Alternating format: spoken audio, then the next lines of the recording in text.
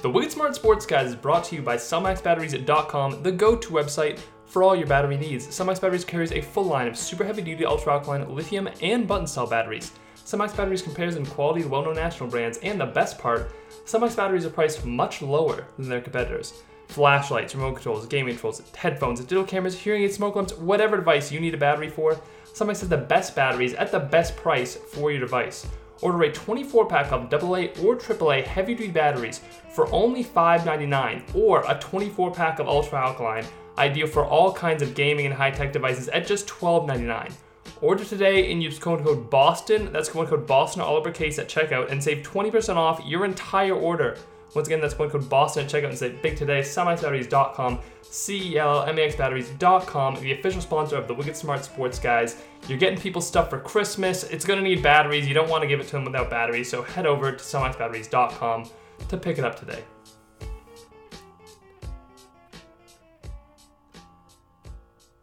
All right, welcome back to another episode of the Wicked Smart Sports Guys podcast. Thanks as always to Dolly Dreams for the intro music. This week, we are joined by NBA writer, NBA enthusiast, podcast host of the Bannertown podcast, everything over there, From the Rafters podcast. And now I can officially say, under the Guy Boston Sports umbrella, Jack Simone. Jack, the first time I can say that on the show. Welcome to the show. Hello. Thank you for having me. Yeah, it's exciting. I'm hyped. Yes, I don't know if you guys saw this, but we had a little bit of a deal, in place between Bannertown and Guy Boston Sports. A little bit of a partnership, so to speak. So we're very excited about that. And this is the first podcast. At least I've done one other podcast with you. Well, technically, two, because I went on your show actually multiple times. So, but as far as on the Wicked Smart Sports Guys, we did one other before. I think at that point, I think that's the moment you really sold me, Jack. That was the moment I was like, you know what, I gotta talk to Evan. We gotta get this guy, guy in Guy Boston Sports somehow involved, because. You were good, Jack. I'm not gonna lie, you were good the first time. So you have a lot to live up to this time around. Thank you. Oh man, I feel the pressure. But we'll start off Celtics season preview. The season starts tomorrow. Celtics start Wednesday, so a lot to get into NBA wise. And we just wrapped up the preseason. Quite the eventful preseason. A lot happened. I'd have to say the weirdest thing was the sage burning. That's the biggest thing I didn't expect, but. I'm sure it's going to be a weird NBA season as well. I think where I want to start is from the most optimistic standpoint, and we'll get more pessimistic as the show goes on, but I want to start with this thought, because I think this is the most optimistic way I can paint this season, is that this Celtics team is better than the team that beat Toronto in the playoffs last season. Yeah, I mean, that makes sense, because you got to think Hayward was out. I mean, the war on Tice is still going to be a thing, but at least there's Thompson now who's better on defense than Cantor is. And then if you factor in the fact that I would argue Pritchard and Nesmith is better depth than Langford, who actually Langford was out at that point. He was a mess. And then Teague, obviously. So I would tend to agree with that statement once Kemba's healthy, I would agree with that statement. Yeah, that's the biggest thing for this entire season is when and if Kemba Walker is going to be healthy. And of course, I was factoring into that what I was saying too. Certainly the team that we're going to see opening night is not better than that team, although Kemba was banged up in the playoffs too. And the whole season to me is riding on that. There's a huge difference between having a big three and just two guys and no one else. Because it's one thing when you're the Clippers last year, right? Where you have two guys, but you're so deep, and you're the Nets, and you only have Kyrie and Kevin Durant, but you're so deep beyond that. The Celtics don't have that depth. They need the big three. So having Kemba Walker putting up 20 points per game, that's going to be important. They need what they had last year, even a slight improvement upon that, where they had Tatum, Brown, and Kemba all scoring over 20. And I mean that is a big ask, because I think, if I'm not mistaken, they were the first team to do that in the Eastern Conference to do that since I think the Sixers back in the 80s. So it's a tall task for those guys, and it's tough not to be pessimistic about Kemba Walker's health. But you have to hope that maybe it's being overblown and he can get back at least on a somewhat consistent basis to being the all-star point guard that he has been throughout his career. I mean, yeah. I mean, my co-host Sam says this all the time. Kemba Walker was an all-star starter last season, And while I don't think he's going to live up to that again when he comes back, I feel like he'll still easily be able to average 20 a night. I feel like Brown's going to take over that, secondary scoring option on the Celtics, which I like. Although I was a bit concerned with the way the Jays played in the preseason. But once Kemba comes back, that's going to be extra shooting, extra ball handling, extra offense, extra everything on that end, which I think was something the Celtics struggled with in these two preseason games that we saw. Yeah, so what do you want the lineup to be opening night? Because a lot has been shuffled around about that, what it's going to be. We've seen Javonte Green and stuff like that. I think that it's hard for me to figure out whether I want Jeff Teague to start or come off the bench, because I understand the value of him coming off the bench, but he's clearly your best option if you're just only concerned about the starting lineup. Having Teague out there at point with Smart, Tatum, and Brown at wing, and then having, Thompson or Tice down low, I guess we'll get into that discussion more so later. But as far as the wing guard combo, I think if it was up to me, I know this totally depletes your bench, but I would just say stagger the minutes between Brown and Tatum, make sure one's out there at all times, and don't worry about the bench too much. That's always been my philosophy. I would just start Teague and Smart in the backcourt and go from there. Yeah, the whole whether or not Teague should start has been something I've been grappling with. My thing is, from what we saw in the preseason, obviously it's a small sample size, so you can't take everything from it. But when there was no Teague, Jalen, or Jason on the floor, it was just a mess. Like, nothing could happen. The offense had no fluidity. Everything was terrible. So it scares me a little to put Teague in the starting lineup, because obviously you could stagger it after that. But having Teague off the bench seemed to be the only thing keeping the offense calm when the Jays went to the bench. And so after that, is it possible to run a lineup without Tatum, Brown, Teague, or Smart in the game? Because at that point, there's literally no ball handling on the floor. There were times when Shemi Ojeleye was getting the ball and handling it, like Robert Williams, Grant Williams, and all those guys are decent enough players, but they can't handle the ball. Like, Peyton Pritchard's the only other one who I'd be genuinely happy with, bringing the ball up the floor. And at that point, that's relying on a rookie who I do like, but I would rather have one of those core four guys. So that's the only reason that I would consider not starting Teague, and that's honestly what I'm leaning towards at this point because of that. Yeah, I think the preseason stuff was a little bit overblown just because Peyton Pritchard got 20 minutes a game. Okay, and Semi Ojeleye got 16 minutes a game, and Robert Williams got 19. That stuff is not going to happen in the regular season.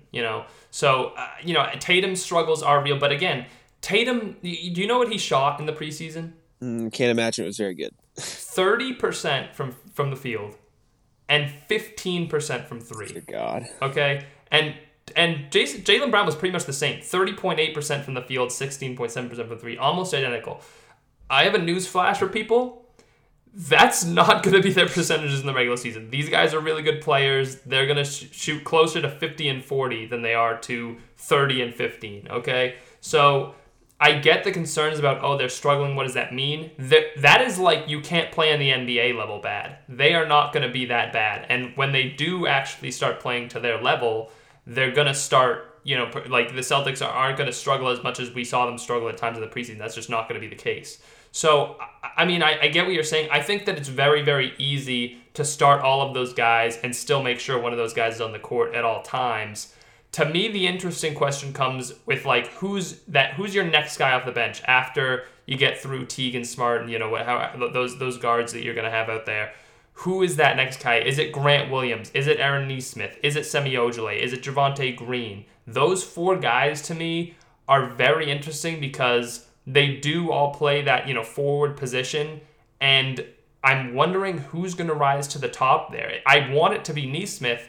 I just don't think with Brad Stevens' history of playing rookies that it's going to be. And I think that if I have to think with my head instead of my heart there, it's probably going to be Grant. Maybe I'm biased. My fantasy basketball team name is Gotta Love Grant. I'm a little bit of a fanboy, I'll admit it. Grant Williams is a beast. I hope Nesmith gets some run because he hustles. He can rebound, which is surprising. He's got a good frame. His shot looks smooth. But Grant Williams, I feel like, is going to be that next guy, if anything, because Brad trusts him. I saw a stat from Adam Taylor. Grant Williams has already played more minutes in the NBA than Robert Williams has, and it's by 400 minutes, which is crazy. So I like Grant Williams. I think he brings the defense. He brings the heart, which is important to Brad Stevens and the Celtics organization. They trust him. He can shoot. He showed that in the bubble. He shot the best out of any player in the bubble from three. in the playoffs at the very least. And so I just think Grant Williams is going to be that guy because he has that trust and he's not a rookie, even though I probably would like to see Nesmith and Pritchard, and I think they will get some run. Probably Pritchard more than Nesmith at this point, which is a little weird to think, but if I had to guess, I think it'd be Grant. Yeah, and I said the thing about Brad Stevens not playing rookie. The only two exceptions to that were Jason Tatum and Grant Williams. And Jason Tatum, of course, we know, exceptionally talented. Grant Williams, he was 21 last year. So I just turned 22 now. So he spent 3 years in college. He came out as a junior. So it was a very unique circumstance with Grant where he was a very polished, like kind of low floor, low ceiling kind of player, or high floor, low ceiling kind of player who you kind of could trust right from the jump as to be a rotational piece. A lot of these other guys, we don't necessarily know that about. And Nesmith is an interesting test case because a lot of people have brought this up. He has an NBA-ready skill. Like, he can shoot the basketball really well. So people expect him to break into the rotation right away. I'm skeptical. With Brad Stevens' history of, if you look at Jaylen Brown's minutes as a rookie, you look at Terry Rozier's minutes as a rookie, like you look at Romeo Langford, what he did as a rookie, some of these other guys that come in as rookies and just don't play right away. I just kind of expect that they're going to do the same type of thing here with Nesmith. And, if I have to go with my gut, I'm going to say he's probably not going to play as much as people want him to. Yeah, I mean, outside of, like you said, Grant, who played 15 minutes a night, which is more than I thought it was, and then Tatum, Smart was the last rookie to get real minutes. He played 27 minutes a night his rookie season. So I just Googled that. I don't randomly know facts off the top of my head. No, those are good. What was I going to say? Yeah, I feel like we're going to see something this year that we saw last year. So Romeo Langford obviously went 14, so did Nesmith this year. Grant Williams went 22nd, something like that. I don't remember exactly. Peyton Pritchard went 27th. And that's almost an identical comparison in terms of like experience. Because, right, Nesmith was a sophomore at Vanderbilt. Romeo Langford was a freshman, so that's a 1-year gap.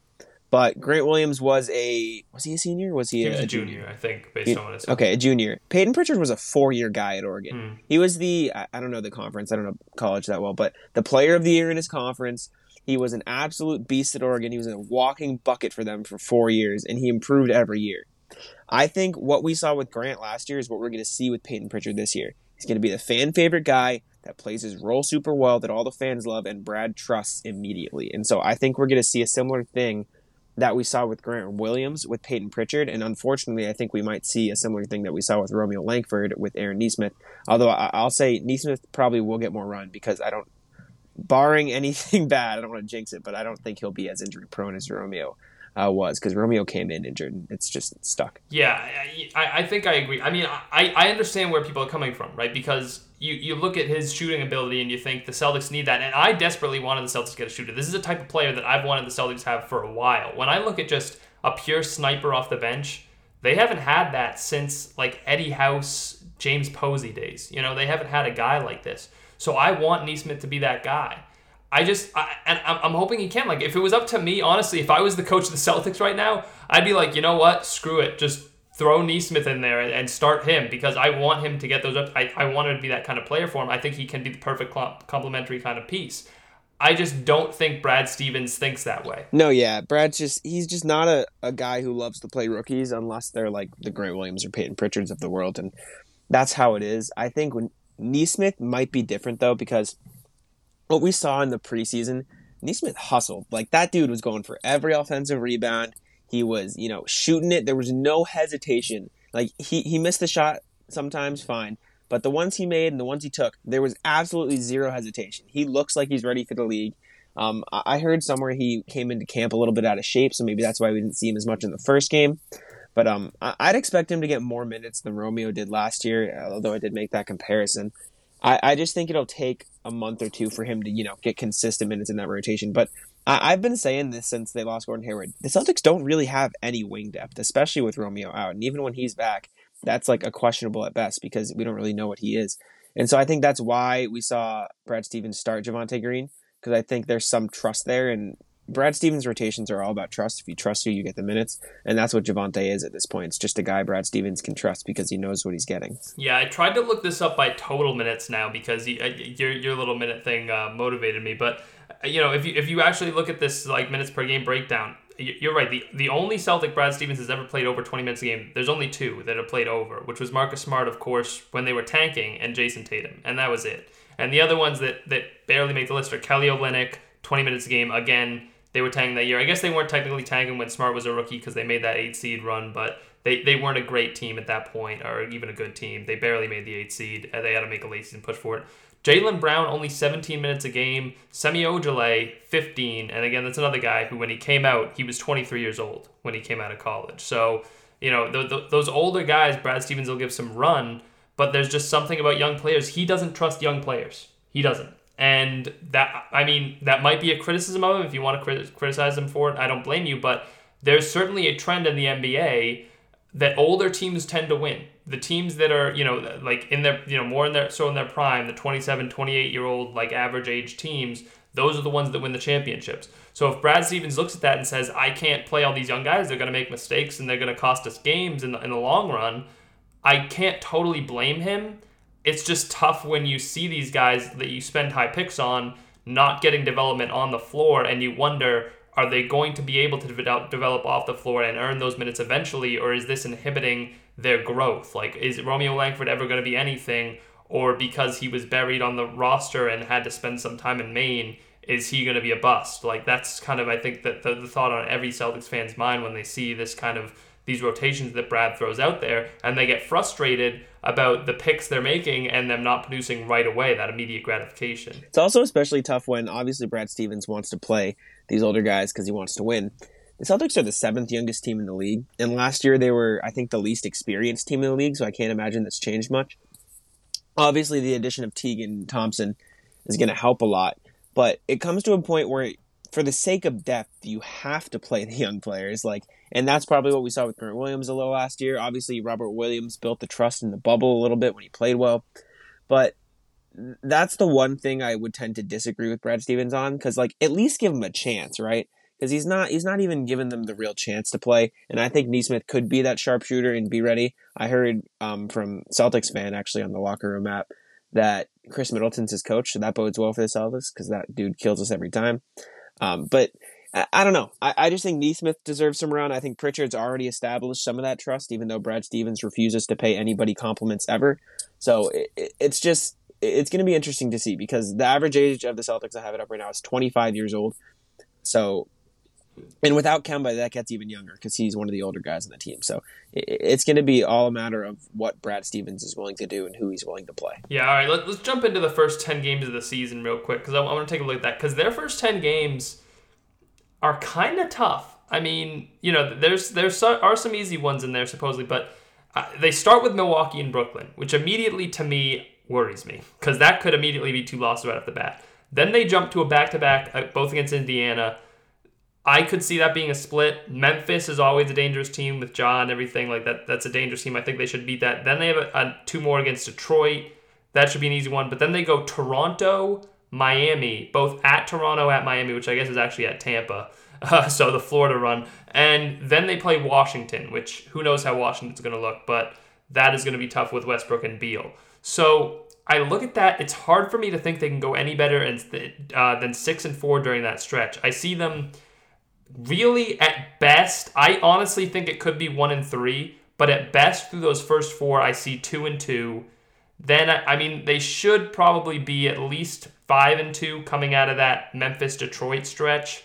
But Toronto, Miami, Washington, that's tough. Like, altogether, I really think you're looking at kind of a 6-4 kind of start to the season. And without Kemba, it's going to be tough to find that offense. Like we talked about, now you're not only losing Gordon's 17 points per game, but you're losing Kemba's 20. Where does that come from? You're going to be asking a lot of Jeff Teague. You're going to be asking Marcus Smart to do a little bit more. And Jaylen Brown and Jason Tatum, you're expecting pretty much both of them to average, combined about 55 points. Like that's a tall task. Like, I mean, 55 might be a little high. Maybe you're looking more so around 50 or 52, but it's going to be tough for them to score early on in the season. And if they're not connected and playing defense, then they're going to have trouble winning games early on. Yeah, I would argue, I haven't looked at anybody else's schedule really, but this schedule looks insanely hard to start. Obviously, the Brooklyn Milwaukee, those two first games are going to be hard. Indiana, depending on how bad the turmoil is there with Oladipo and Turner, because I think that's going to be a mess. I agree that could be a split. Memphis is going to be dirty this year, I think, with John Morant. I think the Detroit game shouldn't be too bad. And then Toronto and Miami. I think that could be a 1-1 split, depending on how well those teams are playing, too. But one thing to note is that during this preseason, obviously, everyone's panicking about, which I agree probably is a little overblown. Carson Edwards played 15 a game. Tremont Waters played 12 a game. Taco Fall played 10 a game. Shemi played 16. Like, this rotation is going to get cut down. Brad Stevens loves to have larger rotations, but realistically, it's going to be 10 or 11 guys, probably Tatum, Brown, Smart, Tice. Thompson will be back, so he'll take minutes away from people. Robert Williams. Like, we're not going to see the Carson Edwards, Tremont Waters, Taco Falls of the world, and I love Shemi Ojeleye, but I don't think we'll be seeing much of him either because he looked like a mess in the preseason. So I think for that reason, Celtics could have a better chance because Brooklyn played their starters a lot that game against the Celtics. Like, they still had KD and Kyrie in against like Carson Edwards and Tremont Waters and Peyton Pritchard, who were all on the floor at the same time, which was atrocious. Mm-hmm. So I can't see. I think the Celtics Brooklyn game will be closer on the 25th, Christmas than it will be in the preseason. So I feel like the Celtics at the cap, I could see 7-3. I think Milwaukee, Brooklyn, and one of the Miami or Toronto could be a loss, but I could see them sweeping Indiana and Detroit. And I could like realistically, they could start off hot. Tatum cuts his hair, ideally.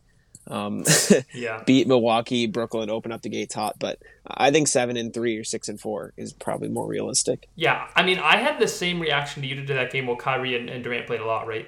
But I actually just looked at it. It might surprise you because they only played combined 3 more minutes in the game than Tatum and Brown. Well, shit. Yeah, I know. I think they played deeper in the game. Maybe their rest was split up differently because they were playing like deep into the third quarter. And it seemed like Tatum and Brown were pretty much done for the night. But, yeah, Tatum and Brown both played 26, and Kyrie and Durant played 27 or 28. So, there were certainly some things to be concerned about, but I generally agree with you. A lot of the guys that you saw on the court just aren't going to be on the court, and Tatum and Brown are going to play better. I want to ask you this because Tristan Thompson and Daniel Tice obviously has been a topic of debate. I think the consensus everybody has pretty much come to is Tristan Thompson start eventually, at least. Some people think, okay, Tice has earned it, he can start right away, but eventually Thompson takes on that role. I want to know, what do you think Brad Stevens' mindset is? Because Stevens really likes Tice. He likes his bigs to be able to shoot a little bit, which obviously Tice can do, again, a little bit. He can kind of stretch the floor out. And I think he likes Tice's versatility more so than he's going to like Thompson's kind of play style.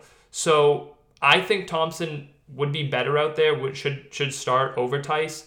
I think, again, when we talk about Brad's philosophy when it comes to coaching, he might lean Tice, not just in the short term, but in the long term as well. Yeah, I think just the way Brad Stevens coaches, Tice is going to start.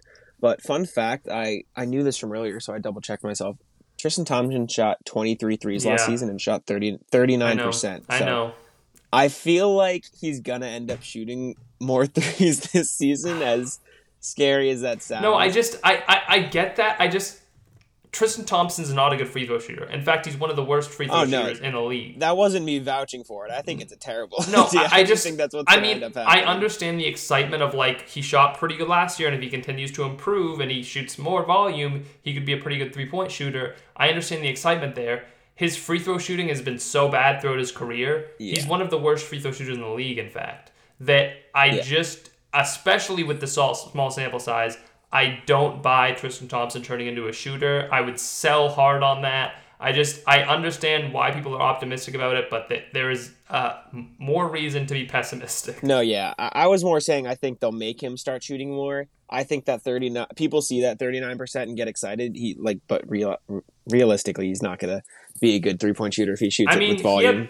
He had one game, if you remember, people went crazy. The Cavs bench went crazy. He had one game where he went 3 for 3.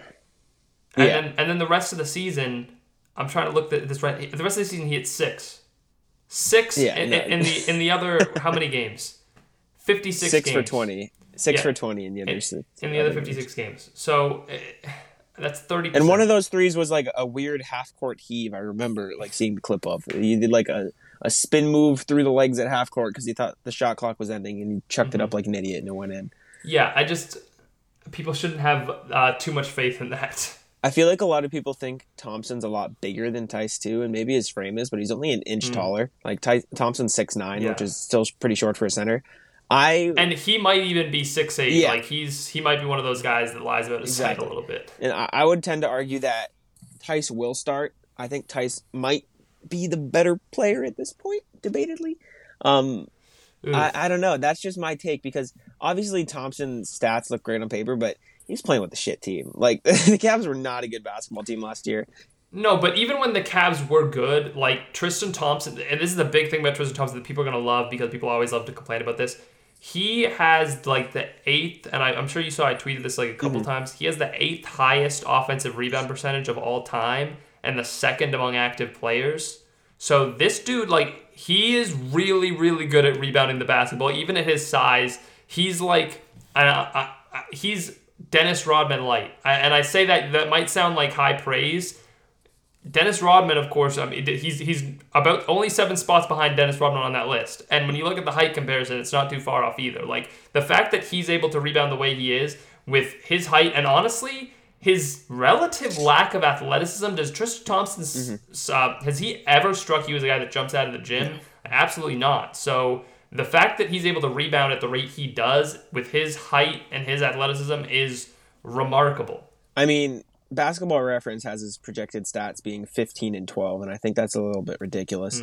But I see him, at least to start, splitting the minutes with Tice, like 24 and 24, kind of like what happened with Cantor at the start of the year. But Thompson, I would argue, is much better than Cantor, especially defensively. I don't think Thompson's like an amazing defender by any means, but anything's better than that is Cantor. Yeah. So I feel like by the midseason, Sam and I talk about this all the time, I feel like Tice could get traded, because his contract's up at the end of this year. His value's going to go like way up, skyrocket. Got the trade exception. Thompson could come in and be the starter that they need. Robert Williams could develop. Tice is going to be on the market, and I think Danny Ainge, the smart thing to do would be to deal Tice while you have him still and get something for him, because I don't think the Celtics can afford to bring back Tice in the offseason, because I think there'll be a high asking price. So let's talk about the trade exception for a second here, because I don't know if I've run this by you, but there is a guy who I have now committed to that I want to use the trade exception on. I want this guy, okay. And it's staunch. This is the only person I want with the trade exception. All right. I want Aaron Gordon. Aaron Gordon, okay. I like it.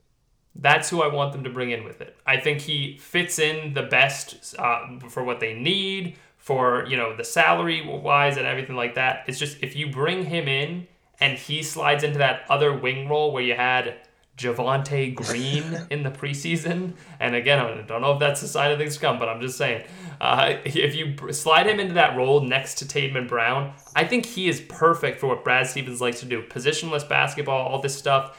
With Brown, Tatum, and Gordon on the wing, I just think that group works, and I really want to see that. I don't know how you'd get it done. I think you would have to. He's a guy that isn't so good that he's unattainable, but he would still cost you a lot. Like, I think you're talking about a pick or two, and Romeo and Grant, and probably Tice. You just throw him in there. Like, yeah, I think honestly, I don't know if you agree with me. I think that's what it would cost to get Aaron Gordon, and I think I would just do it. I think I'd be fine doing that, honestly. I mean, Romeo, I'm really low on at this point. Grant, I like, but I don't think he's ever going to be as good as Aaron Gordon. And the picks, kind of smell you later on that. And Tice, maybe they can have Robert Williams instead if they want. They're kind of stacked at center anyway, so who knows how that's going to shake out. But Aaron Gordon is definitely the guy I want them to target with that trade exception. I think he fits into the team perfectly. I really like Aaron Gordon too. I think the Magic are more willing to give him up than most people think, because despite the fact that he's been hurt for 3 years in a row or something, it seems like Jonathan Isaac is a beast, and realistically they play the same position. I think Isaac is more of a power forward than a small forward. And I think in the past, Aaron Gordon has been on that chopping block a little bit in Orlando. I'm firing up the trade finder to see how this would work right now, but well, he fits right into the trade exception, so you don't really need to worry about matching salaries or anything like that. You just need to worry about matching talent. I think all it would take, realistically, that trade exception. I don't know. Like, it depends. What would the Magic want, though? Is Yeah, the I mean, problem that I'm I thinking think of. you would start with Romeo, and then you would go from there. I think Yeah. they would ask for Romeo, and I just feel like you'd need to also throw in Grant to get it done. I know that obviously you have a Grant bias. You really love Grant. I love Grant too. He's a fun guy, but I still think you make that trade because the reason I like Aaron Gordon so much is he's a guy that doesn't need the ball, can still, score at a decent enough level. His rebounding is actually pretty decent for, for what the type of player you would think he is. It's not great, but for a 4, I mean 7, almost 8 rebounds a game, that's good enough. And like I just think that type of player is he can shoot at least a little bit. Like he can fill that role for the Celtics of like the perfect 4th guy. And I think that a lot of people you've heard in recent years say, I'd love to see what Aaron Gordon could be as a 4th guy on a winning team. Like, I want to see him in that situation because everybody thinks he could be really good. You hear people, like, I'm sure you've heard Zach Lowe and other people sing Aaron Gordon's praises and be like, if he just embraced being like the Draymond Green type of player, he would be great. And I think maybe a better comparison for him would be like a Sean Marion type of player. Like, Yeah. if he can be that for the Celtics, that could be the missing piece. It really could. No, yeah, and he fits in, like, you hear the whole thing with timelines and stuff. He's only 25 years old. He's got room to grow. He, last year, averaged, 14 and a half, 7.7, 3.7. The only concern I'd have is he doesn't shoot the ball great. And the Celtics, 1 through 4, usually shoot the ball decently well outside of Marcus Smart, but that's, I feel like, different. And so the only thing I would maybe prioritize with that trade exception is a little bit more shooting, a little more depth. I feel like if you could get a 2-for-1 in that trade exception, I feel like I would consider that more useful than Aaron Gordon. Although if we're targeting like a singular player, I think Aaron Gordon's probably near the top of the list for me as well. His middle name is Addison though, so maybe not. I just read that. What is that? But no, yeah. Acquiring Addison Ray. Yeah. No, but Celtics fan in the chat also brought up a good point that I think about Bam Adebayo, and I do agree that Tristan Thompson's better for the Celtics, especially in a matchup with Bam. Like, I think there's actual hope there that he can do a better job of guarding Bam. He's certainly better defensively than Tice is, although I don't think Tice is as bad as people make him out to be. Oh, yeah. Certainly he's had some, foul trouble and everything like that, and we talked about the war on Tice, and we laughed about that, but yeah, but certainly for those type of matchups, I understand why they got Thompson. I worry about what Brad Stevens is going to do there. But I think we've pretty much covered our bases on the Celtics. Is there anything else you really think we need to get into regarding the season preview? We talked a lot about Kemba and how the season rides on him. I really think that this season, there's a big pendulum swing. If Kemba is healthy and he plays it at an all-star level, they could be, I think, the 2nd seed in the East. If he's not, they might fall the 5th or 6th. Like, and I know that's I would even push back against that originally, like upon hearing that when I heard that take from other people. But really, if Kemba isn't out there for most of the season, that's a real danger, because then you're not just losing 1 star in Hayward, you're losing 2, and that is a lot to make up for. It would be really tough to win games. So they desperately, desperately need Kemba this year, and if he's not there, I really think 5th or 6th, that's what they could be in danger of. I think a lot of it depends on Brown's leap of faith, or whatever you want to call it, his jump. I feel like if Brown can average like 23 a night, which I think he's capable of, the Celtics will be just fine, even without Kemba. But yeah, I don't think there's anything else on the Celtics I wanted to say. I will say, though, Grant Williams, if he gets traded, I will riot. I will be pissed. Please, dear God, don't trade Grant Williams. And then also, Celtics Facebook might be the worst thing I've seen in my life, because they said the cap of the Celtics team is a 7 or 8 seed, and that Taco Fall should be the starting center. So, yeah, not a fan of Facebook. Yeah.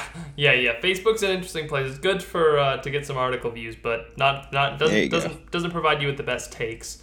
I want to get to a few general NBA notes before we wrap up here. I don't want to take too long on this, but there's a few things I want to touch on across the league. I think I want to start just with the Wizards. What do you make of the Wizards? What do you think of the Wizards? Because I'm interested to see how Westbrook and Beal work out, and I think, somebody brought this up. They're affording Westbrook so much spacing there, more spacing than he's ever had in his career. Really, I guess maybe with the exception you could say of that Houston team last year when they traded Clint Capella. But even then, like, having Bertans and Beal, outside of like Kevin Durant, I guess, he's never played with two shooters on that level. Like those two guys are two of the best in the league.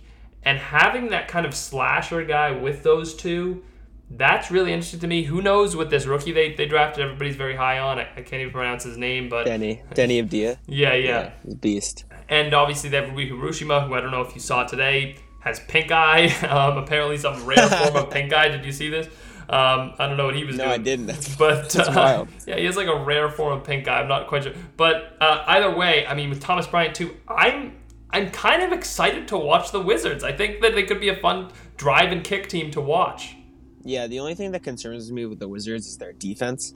I'm pretty sure they were like the worst defense in the league last year. Like they were putting up 150 points and giving up 140 or giving up 160, like that type of thing.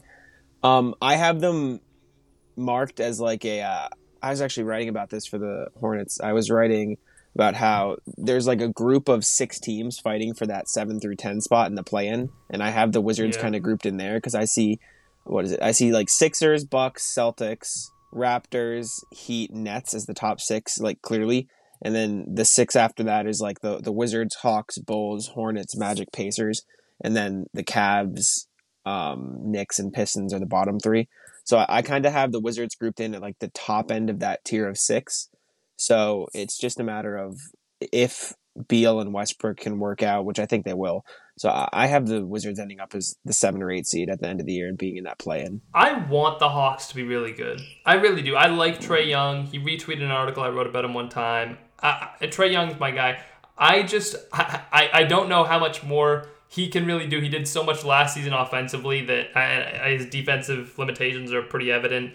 That I mean, they did make some good acquisitions this offseason. I struggle to see how they're going to get better enough to make that playoff push. I want the Hawks to be really good. I don't know if it's in the cards for them. I think that they all the moves they made were really to get better offensively, and that's not really where they needed to get better. Like, you bring in Gallinari, you bring in Bogdanovic, it's like, great, sure, you're going to score even more points. You still can't defend anybody. Like, that's my concern with the Hawks. I think they're a fun team. I think they should be fun to watch. It's just, I don't think they're ever going to stop anybody, and I think that it could ultimately be their downfall and why they don't make the playoffs. Because I thought last year they were going to be competing for that 9-8 seed, and then they were just terrible. And I find it hard to believe they're going to make that jump to contention this year, just because, I don't know, there's something about the nature of the way they're building their team that scares me. I don't see how they're going to make the necessary improvement defensively to be a legitimate playoff team, even in the East. See, I would tend to disagree with that a little bit. I think the Hawks are depending on internal development for that defense because DeAndre Hunter, I think, could be an elite defender. I think he's going to be that wing guy. They brought in Chris Dunn, who is one of the best on-ball defenders in the league. I was just going to say. He was really good. Yeah. He should have. Did he make all defense last year? I don't think I know so. he got some serious consideration for it. I can Google it, but I'm pretty sure he didn't. I think he was top 2 in the league in steals, though. I believe behind Simmons. I remember hearing on Zach Lowe's podcast when they were doing the picks for all defense. Yeah, he got snubbed. They loved Chris Dunn. Yeah, he missed it by. He was like the next man up. He was the first one cut. I don't know how to word it, but yeah, he was the next up. Out of the guard group, him and Lowry, but he didn't make it. Beverly and Bledsoe made it over him, which I mean, fair enough. I think maybe Dunn deserved it over Bledsoe a little bit, but it is what it is at that point. Yeah. I think outside of that, Capella didn't play last year, so he's going to give them more defense at the rim. So, I mean, just for reference, they were the worst defense in the league last year by points allowed per game. The worst. Yeah. Worse, mind you, than the Wizards. Yeah. Who gave up 155 to the Rockets. I think. Was this game this year or last year? Or last year? I know the game you're talking about. It went to like overtime. The Hawks Bulls.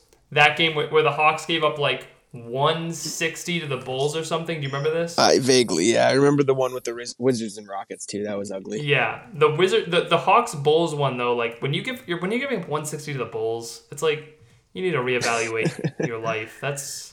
That's a lot. It's sad. I think it was not great. it was 4 overtimes, but even still, 329 total points, the third highest ever in a single game. That's rough. You gave up 168 points to Zach LaVine and the Bulls, even in regulation. Let me see if I can do quick math here in regulation. Chicago, 29, 36, 44. They gave up 124 in regulation to Chicago. Which Chicago was the same kind of team. High-powered offense, terrible defense. But, geez, 168 total. That is rough. Zach LaVine had 47. Okay, this is where I'm about to say a number. This is where you really have to reevaluate your life. Otto Porter had 31. When you're giving up 31 to Otto Porter, I feel like you have to just kind of. I mean, there should be some kind of very large penalty, like a fine or something, for any team that gives up 31 to Otto Porter. That is. And for reference, the Bulls were the 4th worst scoring team in the NBA last season. Wow. They averaged 106 points. Was this game last year? Hold on, let me double check this. I didn't even look at that. This was. This was March 2019, so this was 2 years ago.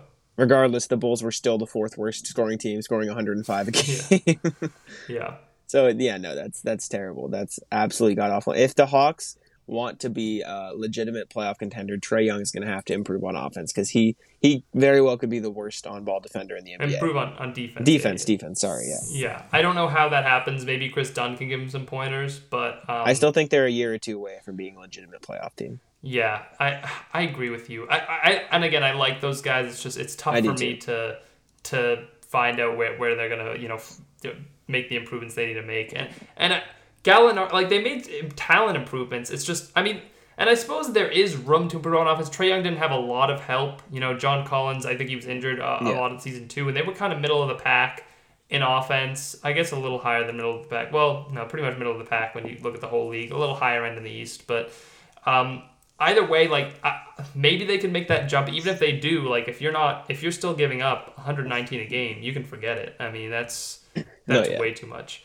I'm trying to think if there are any other teams I want to talk about. I think let's talk about one more in the East. Everybody in the West. I mean, I'm kind of interested by the Timberwolves and what they're going to be this year. I'm intrigued by James Harden too. What's going on there?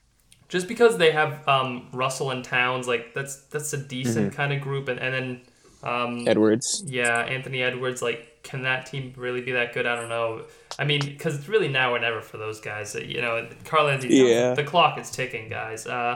He's going to be leaving sometime soon. I wonder if, just on that note, obviously Devin Booker really likes Towns. I wonder if it ever gets to a point where the Timberwolves are just look, if you give us DeAndre Ayton, you can have him because he's going to leave soon, and we'll take DeAndre Ayton for... D-Book's boys with Russell and Towns. They're best friends. They were on a Slam cover together. Yeah. They told their whole story. But I feel like the Suns are in a better position right now, and it would be tough 100%. For Booker to want to go to the Wolves. I don't know. I guess it's still possible, but yeah. One of their teams would have to monumentally collapse, and I think the closer team to collapsing is the Wolves. Maybe they should just combine the Sun Kings, but just become the Timber Sun or the Sun Wolves. Timber Suns. The Sun Wolves. I like the Sun Wolves. Sounds good. That's actually pretty good. The Sun Wolves.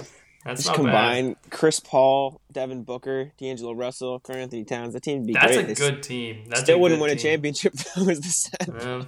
Well, probably not. But that is excellent. They'd be terrible on defense. They really would. They'd be god awful. You're talking about Timberwolves are about to be the worst defensive team in the league this year. I'm calling it. Yeah, yeah. Okay, but if there is, I mean, again, the Suns interest me too. I'm going to skip all this stuff. There's one team I'm going to talk about, and they're not going to talk about enough, so let's give them some love. The Knicks. Oh, man. So, the Knicks, this is what I want to say about the Knicks. You remember all those 2-year deals they signed after they missed out on Kevin Durant and Kyrie Irving? They signed every single power forward in the league to a 2-year deal. Taj Gibson, Bobby Portis, Marcus Morris. Have traded a lot of those guys since. But Wayne Ellington, Reggie Bullock, a contract, all these people. And they did that with their sights on this coming year's free agency. They said, we're going to give all these guys 2-year deals, and we're going to go out in this free agency class, this star-studded free agency class, and now this is where we're really going to make our moves in free agency. Unfortunately for the Knicks, It seems as though everybody is signing an extension, which something we didn't expect to see in the NBA anymore. I really didn't. I thought the years of extensions like this were over. But suddenly, LeBron's off the market, Paul George is off the market, Giannis is off the market, and even Rudy Gobert's off the market. Jesus. When I tell you Andre Drummond is a top 10 free agent next offseason, I don't like Andre Drummond. He still makes that list because it's just so depleted. Like, honestly, Mike Conley, even current day Mike Conley, is probably top 15. Jesus. That's terrible. That's how bad it gets. I feel like the extension thing is back because players realize that they can just request to be wherever the hell they want to go at this point. Like, I guess. Do you want to take a guess right now? Yeah. Who do you think the best free agent is next offseason? I don't even know what the class looks like. I genuinely don't even know what the free agency class is going to look like. This is who you have to choose from. Ready? This is who you have to choose from, and I'm taking out the player options. Yeah. I'll take out the player options because Blake Griffin's going to opt in. Of Kawhi course. Leonard is probably going to sign an extension. I'm taking him out. Yeah, He's a player I option. assume. Chris Paul is going to opt into $40 million. Like that. He's Oh, obviously yeah. gonna do that. The only question is Drew Holiday, but it even sounds like he's going to sign an extension now. Okay. So I'll give you a few multiple choice options of who you can pick. This is the best free agent in next year's class. Absolute cream of the crop. Best number one. Okay. Mm-hmm. Mike Conley, Kyle Lowry, DeMar DeRozan, Andre Drummond, LaMarcus Aldridge, and Victor Oladipo. That's who you get to pick from. I think Kyle Lowry's underrated, but I also think he's going to sign back for an extension in Toronto, if I had to guess. I think it's between DeMar DeRozan and Victor Oladipo, and if it were me, I'd choose DeMar DeRozan over Victor Oladipo, which I guess is a hot take at this point. If it were me, I'd choose the bullet. I really would. I would. If you made me choose between Victor Oladipo and DeMar DeRozan, oh man, I would jump off the Golden Gate Bridge. That's what I would do. I mean, and that's what you're looking at. This is why I want to bring up the Knicks. Is like, are the Knicks going to bring in two of these players? I hope not. Just out of desperation, are they going to say, you know what? LaMarcus Aldridge and DeMar DeRozan, it didn't work on the Spurs, but come to New York and we'll figure it out. And like I feel like we're trending towards the Knicks. Like they kind of they're gonna have all this cap space. What else are you gonna do? Are you gonna put it off again and then wait for 2022 and then not sign anybody then? Like, I mean, I think they make a run at a guy like John Collins, who the Hawks have. Like, they have Gallinari. I feel like there's this lingering thought that John Collins and the Hawks isn't going to work out. I feel like the Knicks are going to end up throwing bags at like all these free agents from that class who haven't necessarily got extensions yet. Like Michael Porter Jr., they'll throw a max offer sheet at. They'll throw one at John Collins. They'll throw one at who else is there? I don't know. But they have the young core. I feel like there's definitely promise in New York. Like, do you know they don't start Mitchell Robinson? Let me know one reason why they're not starting Mitchell Robinson. Like, they don't start him. He just comes off the bench, which is baffling to me. They have RJ Barrett, who I think still could be really good. Obi Toppin's a baller on the offensive end at the very least. I've lost faith in Frank Ntilikina. I've lost faith in Kevin Knox. I think they're both lost causes. But other than that, I feel like the Knicks aren't that bad. I like the signings they made this offseason for defense, Nerlens Noel and Austin Rivers. They just have to be smart about the way they go about their offseasons. I saw a good tweet yesterday that said, Nerlens Noel needs Gordon Hayward or Terry Rozier's agent. And I thought that was good. Very true, because I think Nerlens Noel is underrated. He's an amazing defender. Yeah. Well, I know the Celtics fans have wanted him for a long time, and it seems like that white whale is never coming to pasture. But I think that's pretty much going to do it. We wanted to touch on a few other NBA-related things, just that interested me. Not do a full kind of NBA preview, but mostly focus on the Celtics. But Jack, thank you for joining us to do this recording. Definitely appreciate it. And doing it on the Locker Room app, the first time recording my podcast on the Locker Room app. Don't know if I'm going to continue it, but perhaps I will. I don't know. We'll have to see. I'll talk to Howard and we'll figure it out. Mm-hmm. Yeah, no, thank you for having me. It was a great time. I always love talking basketball. Appreciate it. All right, guys. You can follow Jack on Twitter at JackSimoneNBA. You can follow Sam on Twitter. Just kidding. No shout-outs for Sam. Screw you, Sam. You're not. No, I'm kidding. Follow Sam on Twitter, but you're going to have to find it yourself. I'm not giving his ad out. Follow Bannertown. Go check out Bannertown on Twitter. At Bannertown USA. Follow Guy Boston Sports on Twitter at Guy Boston Sports. Check out everything over there. All kinds of stuff coming out in preparation for the NBA season. And thanks for listening, guys. We'll see you next week.